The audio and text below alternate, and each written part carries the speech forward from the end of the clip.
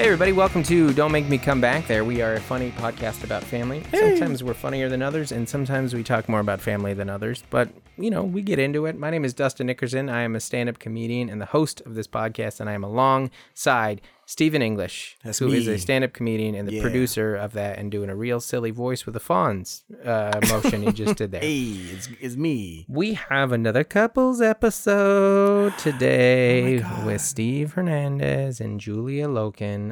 If you guys want to give them a follow on all their social media, make sure you do. You can follow Julia on Twitter at Julia Loken, Loken, and Steve Hernandez at Big Hern, Hern. And then you can follow Steve on Instagram at Hernia. He's got solid handles on both of these things. That's really good. And Julia, again, is Julia Loken, Julialoken.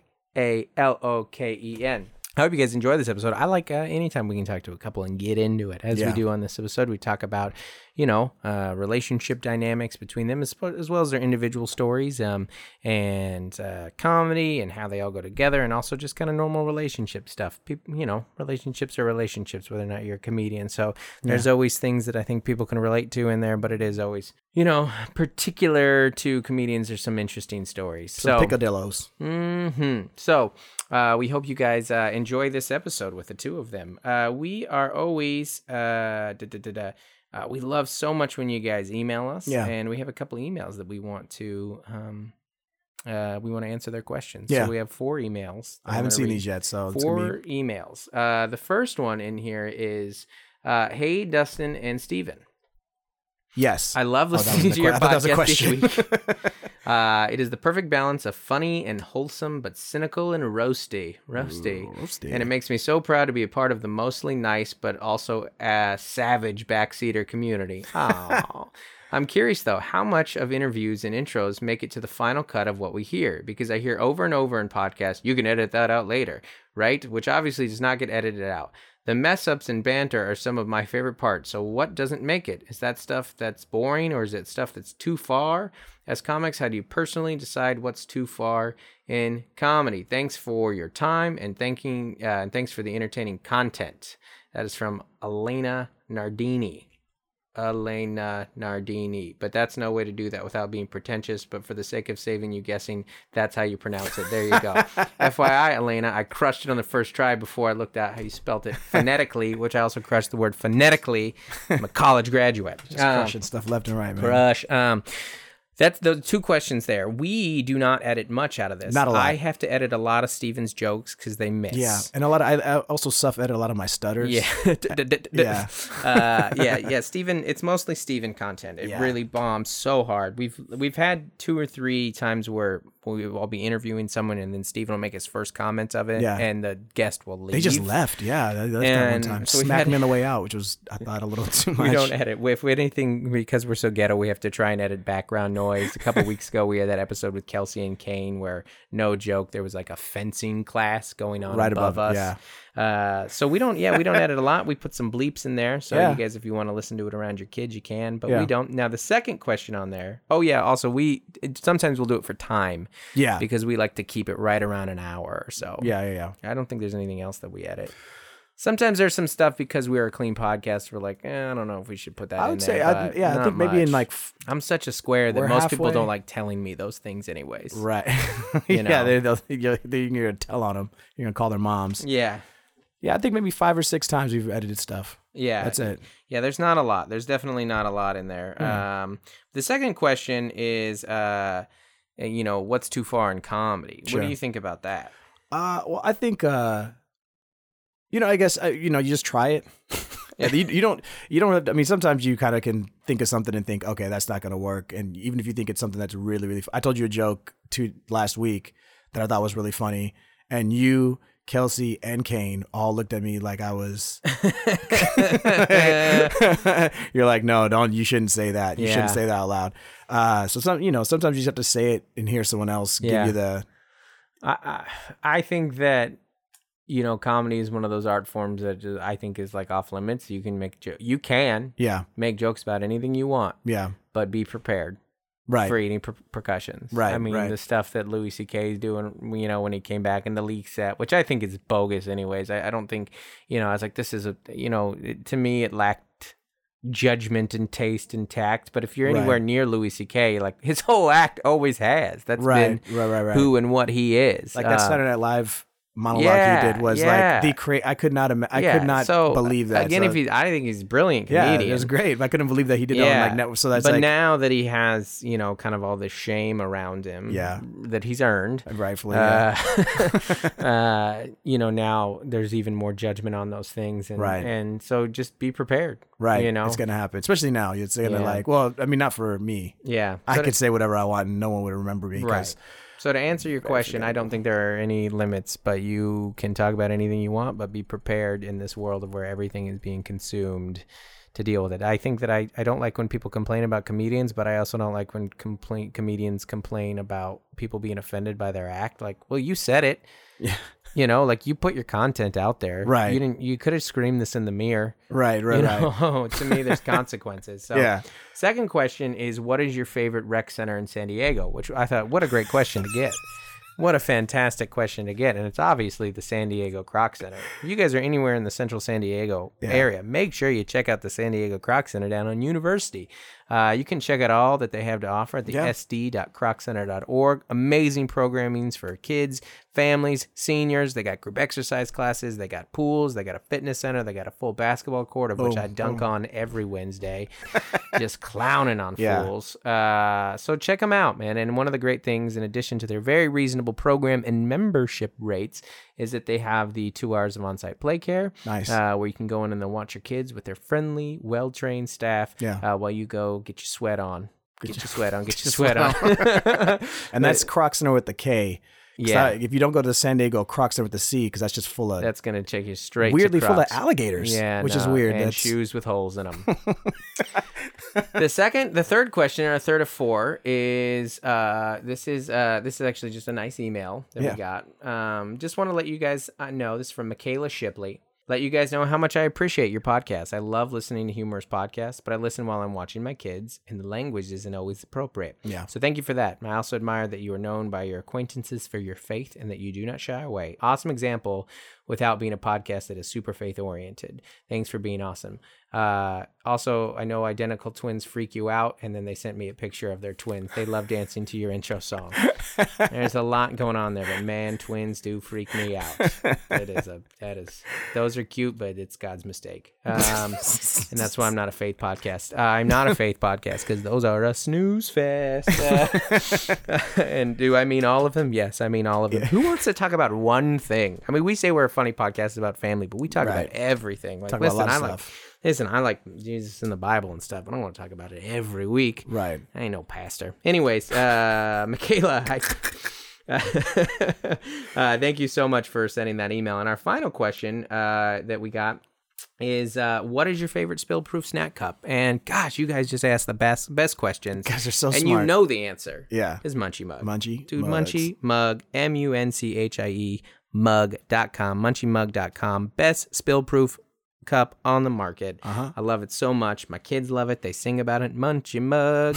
They put goldfish in there. They put pretzels in there. They put grapes in there. Whatever you want. And it all works, and none of it's spilling. You could kick it. We play soccer with it. We put the grapes in there. We play soccer with it. Nothing spills. Not a one. Not a one grape. Not one spilt grape. That's their other slogan. Do you still got to cut them in half? No. They can eat the grapes No, the Munchie Mug cuts them on the way in. It's not true because you know what? It's soft. Those old ones would. They would obliterate your grape, not the Munchie Mug. It just goes in there. It's like the grape lands on a soft little padding. It's just it loves it. So many different styles, colors, and stuff. You guys can check it out at munchiemug.com. And if you type in promo code Don't Make Me, then you get 25% off your order in addition to your free shipping. Guys, thank you so much. Enjoy this episode. We appreciate you guys. Send us emails at don'tmakemecomebackThere@gmail.com, and we'll read them if we like them. Thanks so much. Thanks a lot. Bye. Yeah, I think between the two of you, you guys have like 7 podcasts each. No, I only have the one. You only have the one, but it's doing well, right? Yeah, it's definitely, I feel like I definitely have had like a, I don't know, like an expedited podcast experience because it kind of took off quickly, so I got good at it quick. That's great. Yeah, I've been doing podcasts 9 years, and she's already made more money in 1 year of doing podcasts than I've ever made. Yeah. I learned from the best, though. You know, I listened to a lot of podcasts. You know, not the most successful, but the best. Yes. You're like Marino. You weren't winning titles, but you know you're still. I have the great. respect of my peers, which pays the bills. Yeah. But now, do you have to like ask to be a guest on hers? Like they haven't asked us. We're. I mean, they all have all their boyfriends. Her podcast, she didn't say, is called "What's Your Sign." It's a big old astrology podcast. Yeah. But all the boyfriends are in comedy, so there's been talk of us doing an all boyfriends Patreon episode. So I think they're trying to throw us a bone that way, you know. Well, so we don't.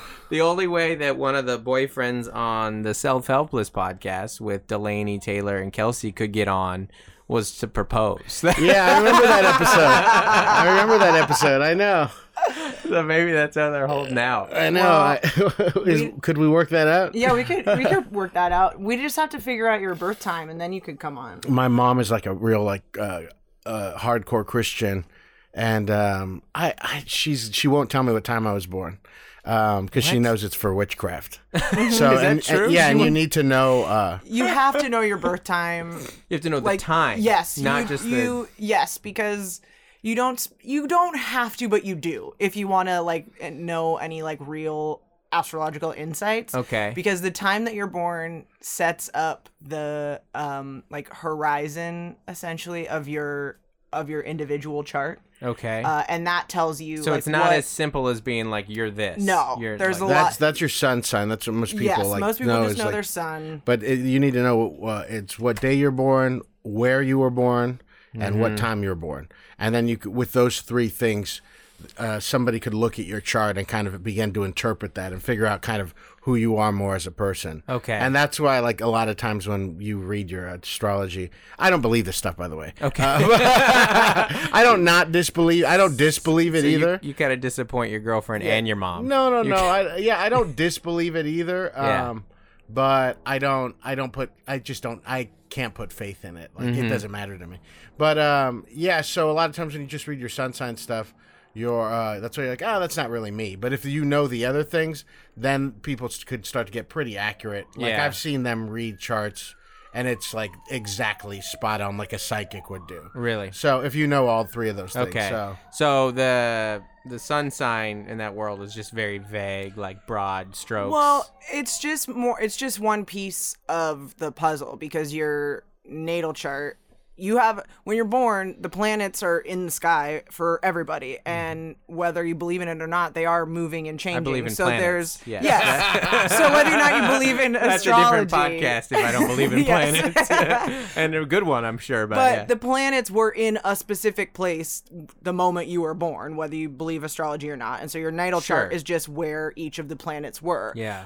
Each of the planets also represents a different kind of energy, a different facet of personalities and stuff like that. So when you look at those things together, they kind of make up a person. Sure. And then the rising sign, which is why you need to know your birth time, like it sets up your house system. So like your house, think of it as like your house in a neighborhood. Like you live here, and then this person is across the street, so you're going to have a different relationship with him than you are going to have with someone who lives like 5 houses down. Right. So it gives you just specific areas of life that are going to be influenced by things. My question on astrology, because I studied religion. That was like what I studied in college, but not like in a Christian school where they give you all the answers of like, here's Islam and here's why it's wrong. Like I mean, Dustin, you still love Christ, don't you? I'm still on the team. Yes, I knew it. Yeah. I knew it. But where I studied it wasn't like, you could go to Christian colleges and they would call it apologetics. Yeah. And they'd be like, this is the defense of the faith, which is probably, I think, more of a world that you were in than I was ever in. But yes.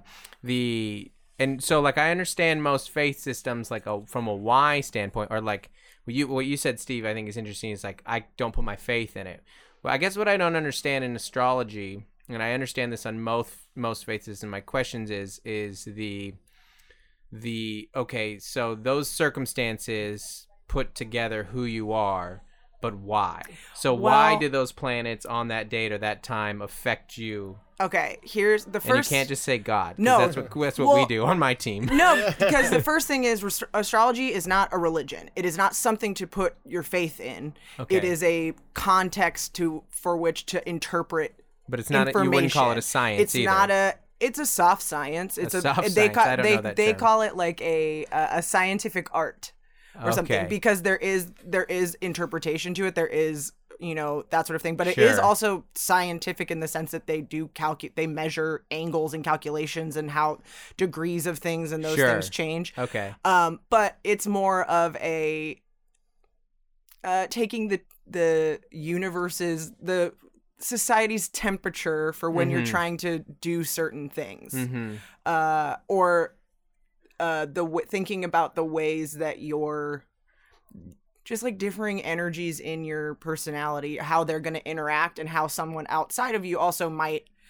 provoke things in you and stuff like that. It's less. But less the power of system is the universe. Yes, the power system is whatever. And you're just trying to figure out in astrology, what the universe gave you based on your chart. Yeah, I find it more helpful for like revisiting things, not as like a predictive thing. One, because I'm not I don't know how to do that at this point, really. Kind of though, but it's more like looking at. I mean, like real therapy and stuff too. Well, it's funny that you say that, because what I hear you saying is what reminds me of what therapists do, which is, but they don't. None of it starts until you're born, unless there's like trauma in the wound. It's like. It's not when you're born. It's like, well, what was your dad doing when you were born, and what happened? Well, and that's why I don't. That's why I say it doesn't. And I don't think it's like hogwash. I don't. I just think of it as, to me, it's just like looking back at a thing, and to me, it doesn't really matter. Like how the place where I'm going to respond from is a place. I guess I have like a Zen way I'd like to look at life. So no matter what is happening to me, or the energy's changing, or everything like that, I need to respond from a place of integrity. I feel like, yeah. Whereas Julia, you're just pure mood ring. No, I was just what emotion am I feeling right now? Oh, I'm sorry. This is a ring pop. I'm sorry. Yeah, I will say this is that it does help. She'll talk to me about people if we're talking about our friends or different relationships we have, and then if she knows their charts and everything, then it is an interesting way to figure out that we're all just nobody for the most part. Most people aren't wrong. We're just communicating differently, right? And we hear things differently and feel things differently. And so if you know, it's like a tool. Yes, it's a cheat tool. code for how to. It's like an enneagram. Yeah, it's the exact same thing. That's what everyone paints it as this thing. Plus gypsies. Yeah, I mean, it's just. I guess our PR isn't as good or is better than. Listen, if I throw you into water, are you gonna sink or float? That's I don't know. Let's try it out. No, but that's how. Let's baptize you right now. That's. I am also baptized. My dad used to be a pastor. So okay. That's what I'm safe. Most I'm not burning. into. I'm not going to burn anywhere. But when I would think about it, I think it's also just interesting when people aren't interested in astrology, because it's like, it's just cheat codes for how to deal with people, really. To understand yourself and other people. Yeah. Yeah. And it's like, if you don't want to get your way more often, then you definitely shouldn't be interested in astrology. So it's power. Yeah. Yeah, absolutely. Well, that's a very honest answer. Not just that. So you guys both grew up in religious families. Were your yes, parents? but my parents weren't.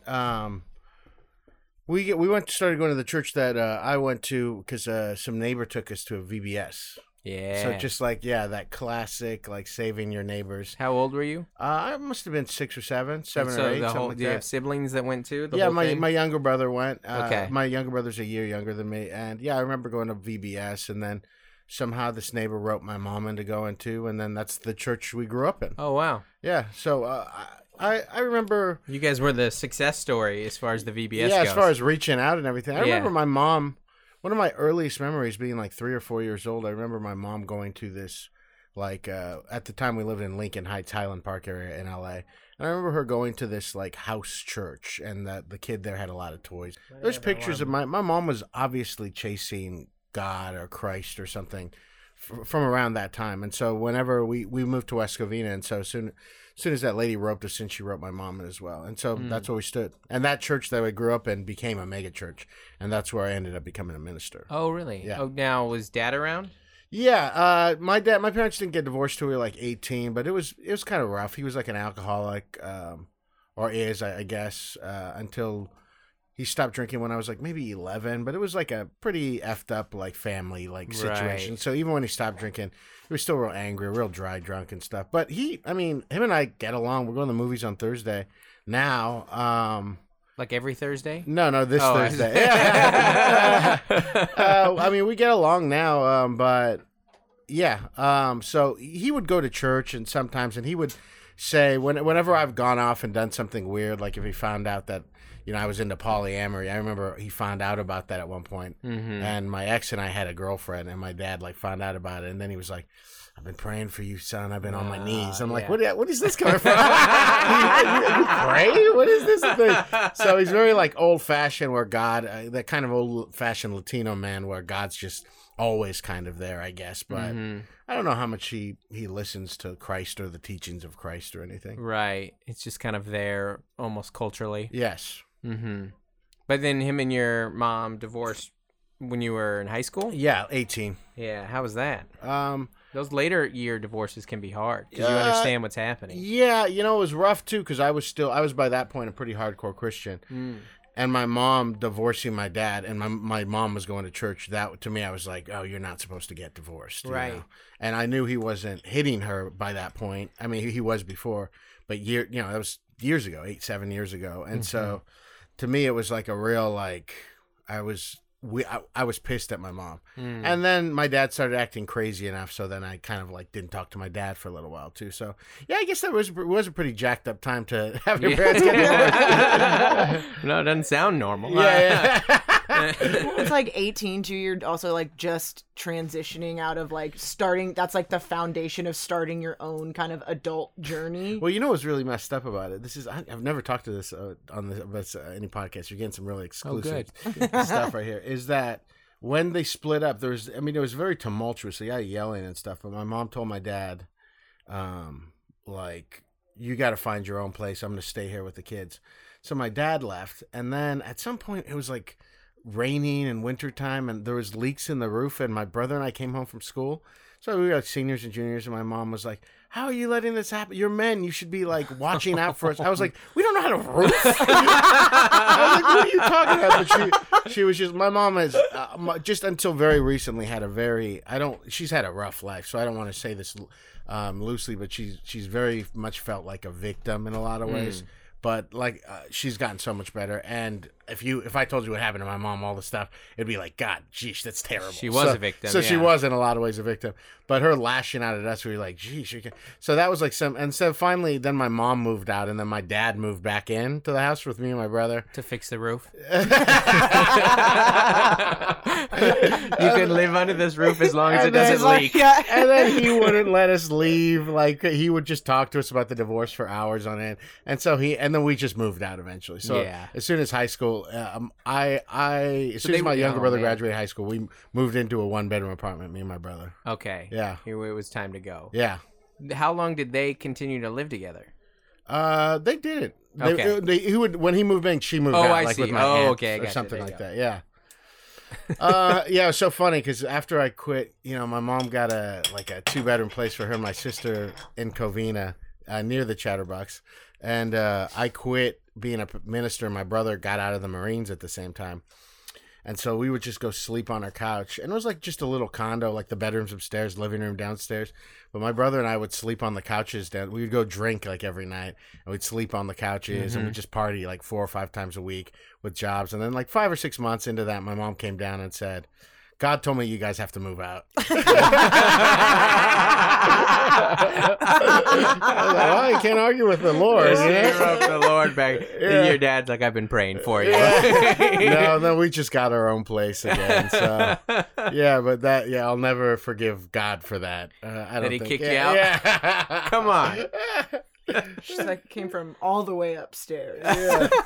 Yeah. I'm sure you've talked at length about this, but was there, because I also quit being in ministry, though. I don't think I knew that. Yeah, so I was in.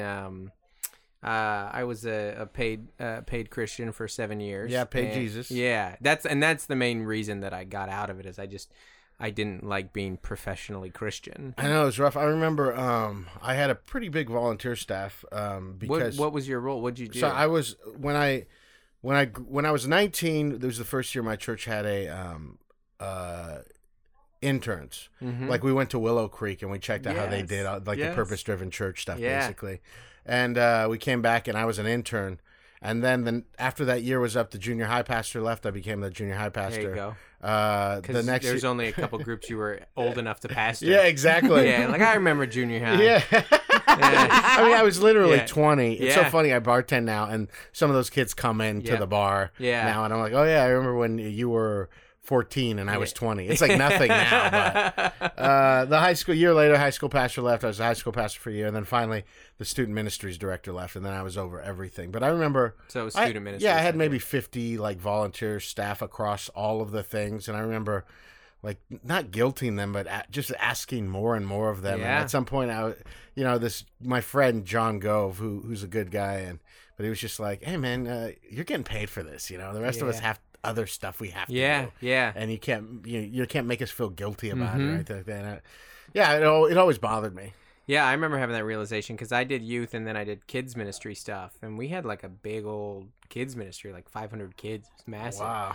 Bunch of volunteers too, and you just keep asking and asking and asking, and then I reflect back on it and I was like, yeah, those people had lives, like they had jobs, and like the idea that they would come once or twice a week and then I'd ask them to do more meetings and stuff like that, you're like, no, you got to go do that yourself, bro. You got to do as much as you can. You're paid to be here. Yeah, which is something I admire about the Latter-day Saints setup is that they don't have anybody paid through anything there except for like the upper echelons. But everybody's volunteers, so not one person is. From what I understand, it's not driven too much by any like cult of personality. Not even their like minister guy or that guy. No, they're like elected. Wow. Mm-hmm. But yeah, so everybody kind of shares the burden more. Mm-hmm. And they demand that you. They demand the tithe more, so that's pretty cool. So there's more money to go. That around. helps, yeah. Which is why I'm a Mormon. I mean, the temples are so nice. I grew up with From the so outside. many Mormon friends. No, they're just always baptizing had the dead great on the houses. inside. They're always super rich. Yeah, but Mormons are consistent. You really did quit because of that? I did not that specifically. I was a part of a big church that eventually demised, but we left before it did.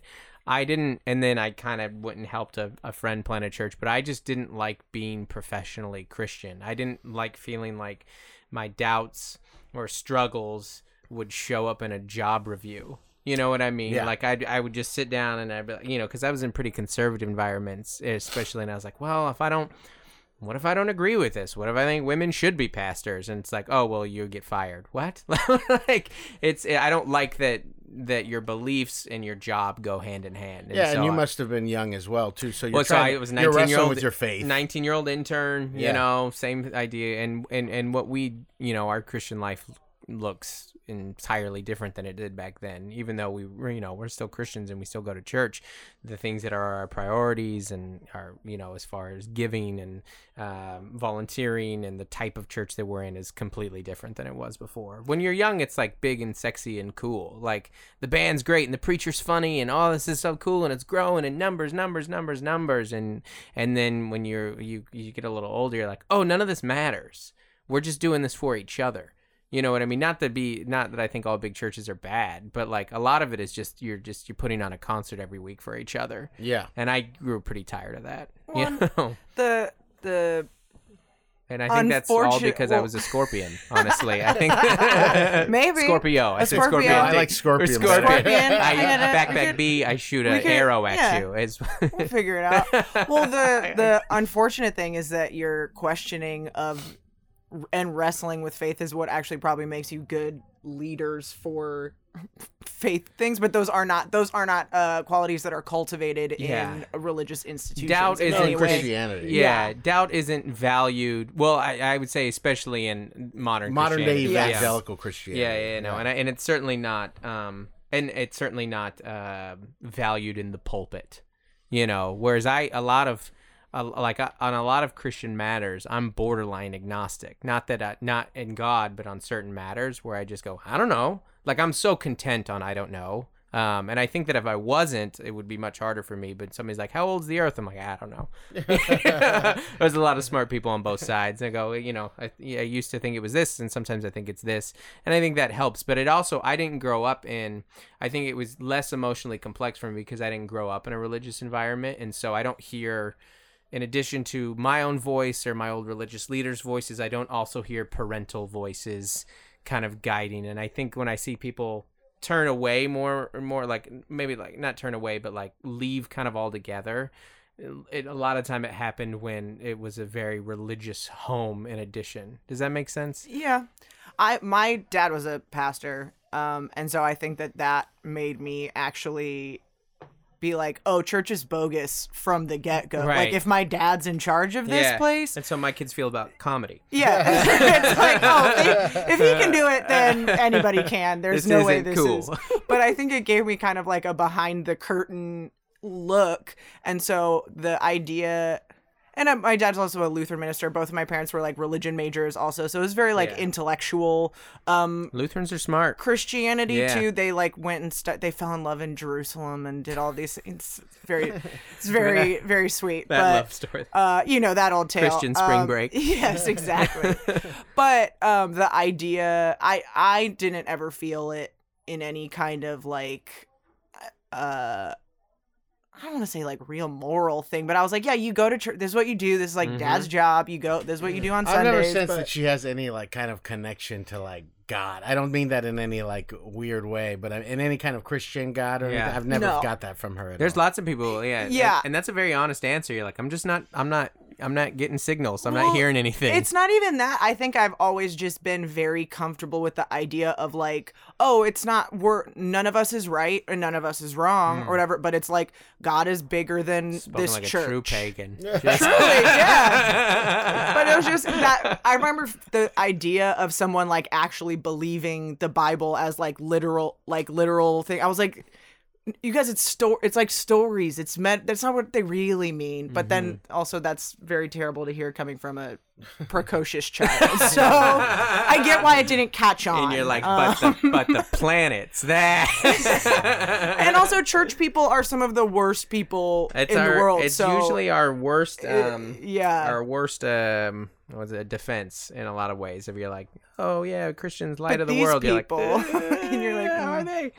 Yeah, that's and Christians, we always use the same thing. Well, like all people are bad. It's like, well, the whole idea of your faith is that you're supposed to be a little different. Like, and that's what they would talk to you in youth group. Steve's preached this sermon 100 times. I get it. Let your light shine. Crazy when the Matrix dropped, bro. When I was watching the Matrix, I was like, oh. These kids aren't even going to know what hit them. And then when The Matrix 2 came out, I'm like, I'm ready. I was like, I got a whole series lined up. And then like they have sex during a rave, like in the first 10 minutes. I was like, oh man, I'm not going to be able to do anything with this. I can't show any of these clips during my sermon. Go back to U2 songs. That's so funny. I guess we're going to have to watch A Walk to Remember again. Yeah, I think that's you hear that take a lot of just like, and it's like the fairest critique, especially like, I think when I do read the Bible, I make it sound like I don't do that. When I do read the thing, kind of your point, like the group that like Jesus was always consistently hard on were like the religious hypocrites, and so like that the world's full of them should be scary, Yeah, well, I mean, and more nice people who I'm like, I'm not sure. Like I think Jesus seemed to be consistently kind to them more, and where he'd go trash the church or the temple or whatever, Yeah, and this, I do feel some sort of, I don't know if resentment is the right word, but especially because we do comedy and people joke so much about like getting rid of their religious background and things like that, or like how it still haunts them. And I'm like, I get the jokes, but I also have none of the like emotional issues to mind for anything. So it feels like pointless to. Yeah, to me, it's almost hack at this point. Like, I was just like, I get it. I've heard it, you know? Like, unless you're going to do something interesting with it, which there's plenty of great religion and anti-religion jokes. But that was that fun on Last Comic, the last season they had, when, remember, someone did some anti-Bible joke, and Roseanne's like, you're so brave. And Norm Macdonald's like, no. Yeah. And what would be brave and different is you came out here saying you do believe in the Bible. That would be something unique and different, you know? Well, what do you guys think about that? I wonder, because how long have you guys been together? 4 years. 4 years. Yeah. And so when you guys think about, like, because we were talking earlier about family stuff. So I have kids, and, you know, you kind of have to actively think about, like, okay, what do you believe and what do you hope to pass on, whether it to, like, friends or children? Like, do you guys want to get married, have kids, do that whole thing? And if so, what's the plan there? What do we think? Are you going to make sure you chart what time they're born, or not tell them what time they're born? Or what's No, well, in astrology, you're not supposed to. You can, like, look at your kid's birth chart, but you're not supposed to. What do the stars say about us? I'm sure you have some. Well, the thing is, she won't, unless she gets very drunk, she won't tell me about, like, what's going on astrologically. But you've got to have stuff you're not telling me. So lay it on the podcast. We don't know. I don't know your house system, so I have theories about it. Okay. But we do have auspicious placements, and I think that we both have things in our chart. Placements. I'm sorry, I can't let that sit. No, meaning like. Steve just yawned for the record. If you are looking at compatibility, first and foremost, anyone can be compatible with anybody. It's not any sort of like, oh, you can't be with someone, but you're a Leo and they're a Scorpio. You can't be together. That's not real. Just like someone saying, I don't date comedians is equally not real. It's but you shouldn't. That one checks out, honestly. But it's like... Well, that's like you shouldn't date anyone at your work. But you might fall for someone, and then let's take it from there. And if you we are have no HR department. Yeah, and then if you do, how do you handle that in a way that's going to make sure that you both feel like cared for, so you're not going to up your work situation. It's that kind of thing. So when you're looking at compatibility, you look at usually like your moon sign and your Venus and your Mars. Those are how you like feel what you believe the purpose of love is. So if you look at how those things kind of, that's like a general, like if these things line up, then that area is probably going to be fairly smooth, or sometimes that's a bad thing. Sometimes that's a very unchallenging relationship where it's like you get along too well, and so that doesn't lead to anything. But our planets, we have some that are a little bit at odds, but the main ones are in good, in auspicious aspect. Good news. But more importantly, thank God. More importantly, I think that both of us have charts that are there to like supplement each other's lessons or whatever. Recently I had that kind of like realization that I'm like, oh yeah, like your chart is like what you're supposed to learn in this lifetime.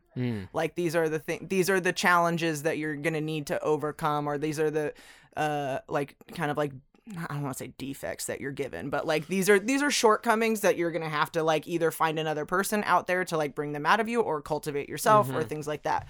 So I think that we have charts that are conducive to supplementing each other.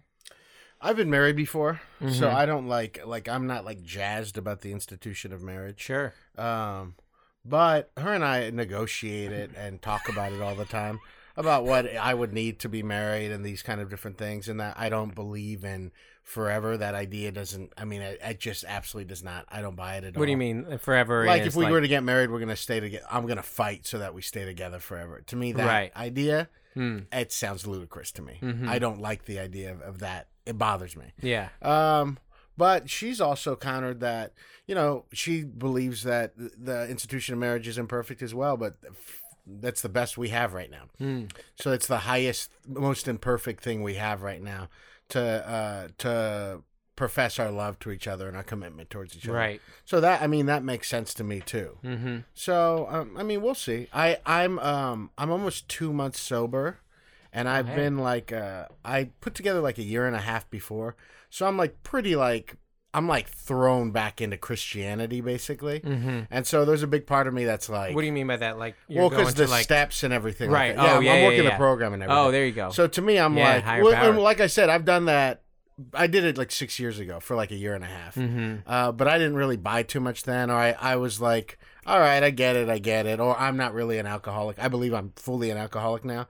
And the steps and everything look like, I'm like, no. And they're not even the basic ones where you have to like ask people for forgiveness, but there's step 6 says like that you're willing to hand over like all your defects in character. And I'm like, no way, man. I like a lot of these, a couple of these defects. I love them, but maybe I will have to. All that to say is that right now, because I'm in recovery and doing a lot of alcoholic AA stuff, we're not supposed to talk about it, by the way, but I'm just talking about it. It is like having kids and getting married and stuff does make a lot more sense than it did a year ago. Okay, like it's just from like a structure standpoint. Yeah, or, just because I believe that ultimately, you know, that love is about giving and sacrifice and everything. And I do believe that becoming the best version of yourself, if those are the highest qualities you can be as a person, that those will come forth with kids and in family and committing to someone for the rest of your life. Yeah, I think that marriage and kids, that as far as personal development, like if you're striving to do it in any way that's good, it's the denial of self. It's I have to do something that I don't want to do for the good of somebody else, which is the highest form of humanity. Yeah. It's and is the core message of a lot of faiths, including Christianity, and is a lot of the core message of AA. Yeah, it's funny because the idea of Christ has always kind of bothered me, even when I was a Christian. But I've always loved God, and I like the God of the Old Testament. I like Christianity except the Christ part. Not Christ. I like the God of the Old Testament a lot. It makes sense. Oh, it's so funny. Yeah. I don't hear any. I know people usually flip it. That's a take you don't hear a lot. I love that Sodom and Gomorrah thing. Evil, burn. Well, I like to. I mean, I think if you look at God chronologically, which a lot of people don't, most people put God over space and time. But I think the Bible makes a lot of sense if you look at it chronologically, because God is this all-powerful being, not all loving, all-powerful being, and that's why he's like, right away he's just killing things. He's like, I do not get these people. I told them specifically not to do these things. So it makes sense that God in like Genesis chapter 3 murders the planet, because he's like, I told them. Yeah. And you see him, but if you look at God being in time, like this is the first time he's been experiencing people or things that had lesser power than him, are forming relationships and stuff, you see that he grows if you look at the Bible chronologically. God changes. That he changes. Yeah. Now that you know, that's blasphemous to some people, but that's a God that makes sense to me. And it's also a God, well, hey, I'm all powerful and I like the idea of I made the earth how it is, and I mean, just you have to deal with it. That makes sense to me too, and these are all very like I think like Jewish ideas too. And I do think that wrestling with the ideas of God is that God's in the presence of us when we do these things. I think God's right here, right now. I don't believe in a person of God or anything, but I believe God is a metaphor for something that we don't understand, and I believe that because we're talking about Him right now, that God's here right now. I think that any faith system that is devoid of wrestling through your ideas is one that is going to end badly. And I think that you see that in the systematic structures that evangelical Christianity tries to put on people, which is, this is it. You have to believe this. These are our creeds. This is our doctrine. And even if those are true, because I do believe in an absolute truth, but I don't believe that I know it, you know. And I remember having this realization of like, just how lucky did I have to be that the first church I ever went to was right about everything, right about every single thing, right about God, right about Jesus, right about all of them were right. I'm the luckiest human ever, you know, that I just have to, all the things in the camp that I landed are perfect. So anything that's devoid of wrestling is almost like useless to me. Well, I think that was my problem as a kid too, as someone who was a very, like I say precocious, but that's a big word for like annoying only child for most of the time.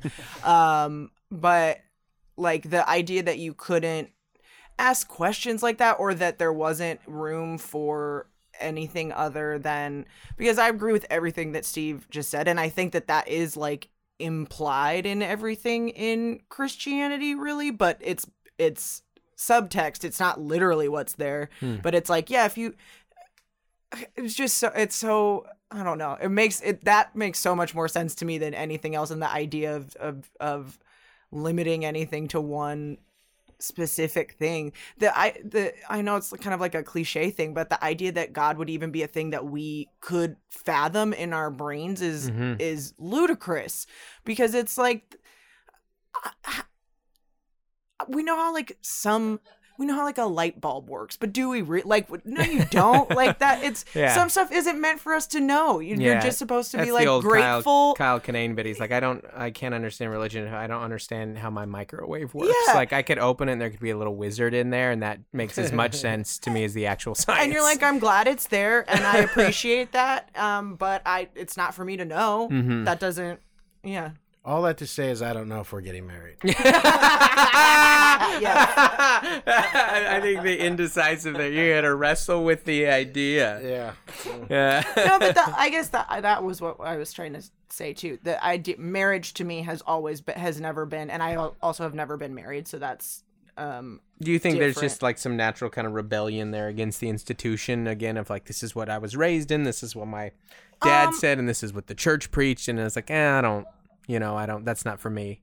I don't know. I've never had like a one idea of what marriage looks like either. To me, that's why it's very much like a marriage does not mean forever to me necessarily, in the sense that like we're just that's the end of it.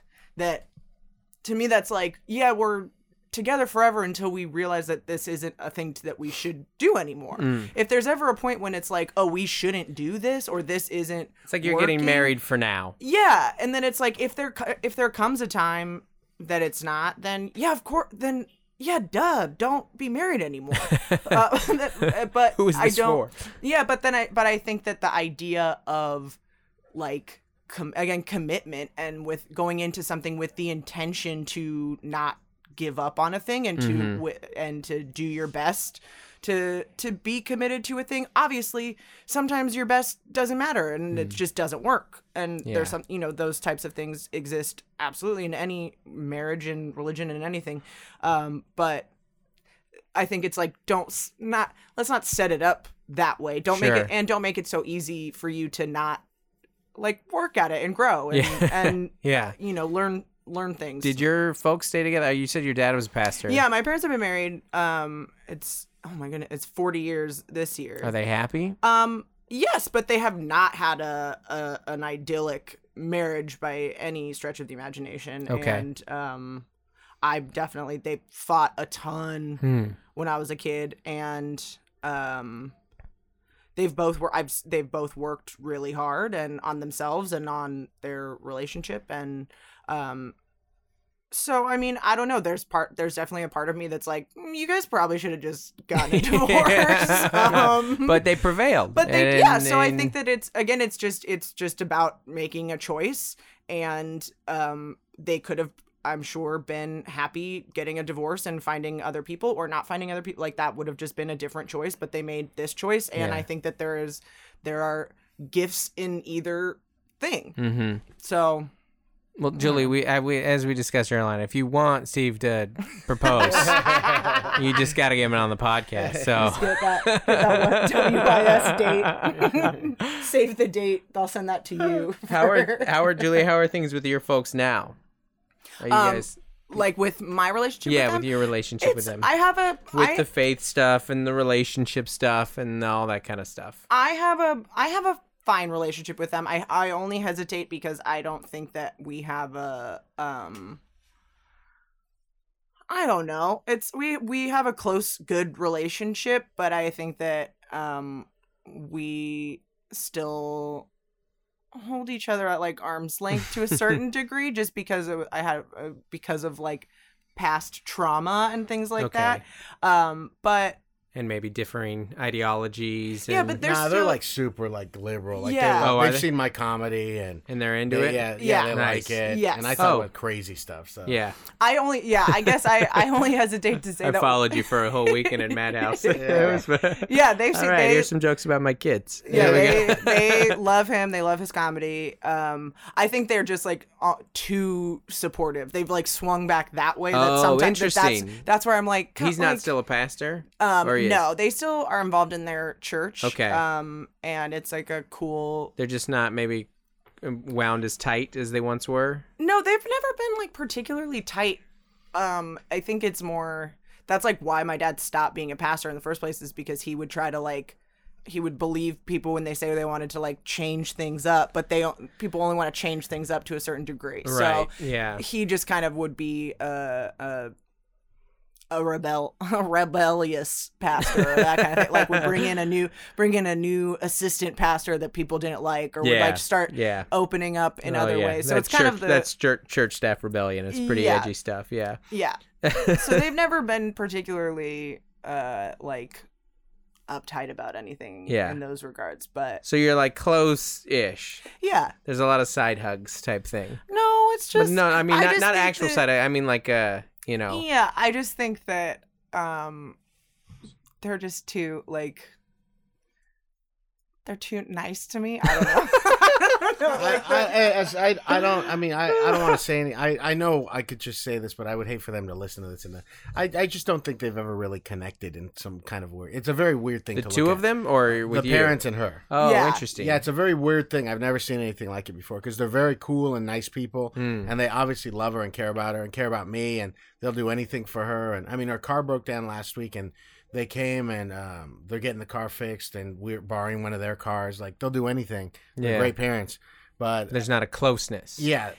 I mean, I know that sounds sad or whatever, but that's just kind of how it is. I think it's reality. Yeah. I think it's reality with a lot of folks. Yeah. And it's not a thing, and it's like I think he's helped me a lot to kind of take it less personally, or like be less of a like grumpy, rebellious teenager about it, and kind of be like, oh, we're people, and we don't have. I think it's just like, we're just different types of people, right? And that's fine, but we're just not going to be able to connect on a level that I would say with like a friend that I'm choosing or something. I feel that way about my folks too, and I talked to Melissa with my wife Melissa about it with her folks too, and it'll be harder to understand, you know, when we are the parents of adult kids, of just like everyone's doing the best with what they got, you know. I mean, there's very few like bad parents who were just like, I didn't care, I didn't love you, I didn't try, I hated your existence. And even those ones usually had some circumstances that, whether addiction or their own abuse or their own struggles. Yeah, I think that like it's a pretty healthy take towards your parents. It's like, you know, you are who you are. We had the child that we did. You're doing the best with what you have. And, you know, you want to do the comparison thing of like families that are so close, but I swear I have like 5 friends that are close with their adult parents. And I'm like, and then sometimes I see it and I was like, that's great. And then other times I'll see it and I was like, I'm good. I don't need that. I got my own stuff going on. I don't need like a needy, really close emotional parent, you know? Yeah. Yes, I agree. Well, Steve, you mentioned you're going to the movies with your dad. How are things with you and your mom since her and God kicked you and the brother out? Oh, they've been good. It's you know, we're from, I feel kind of bad, but this is the best it's ever been.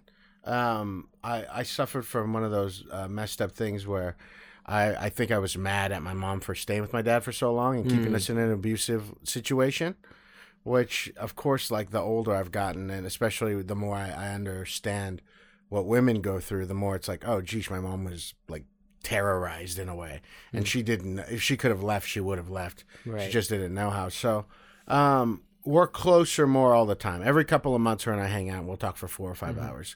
And she's not even though I said she's a pretty hardcore Christian, she's pretty good at like, it's almost like, you know, I change the way I talk. I talk the way where she'll understand me.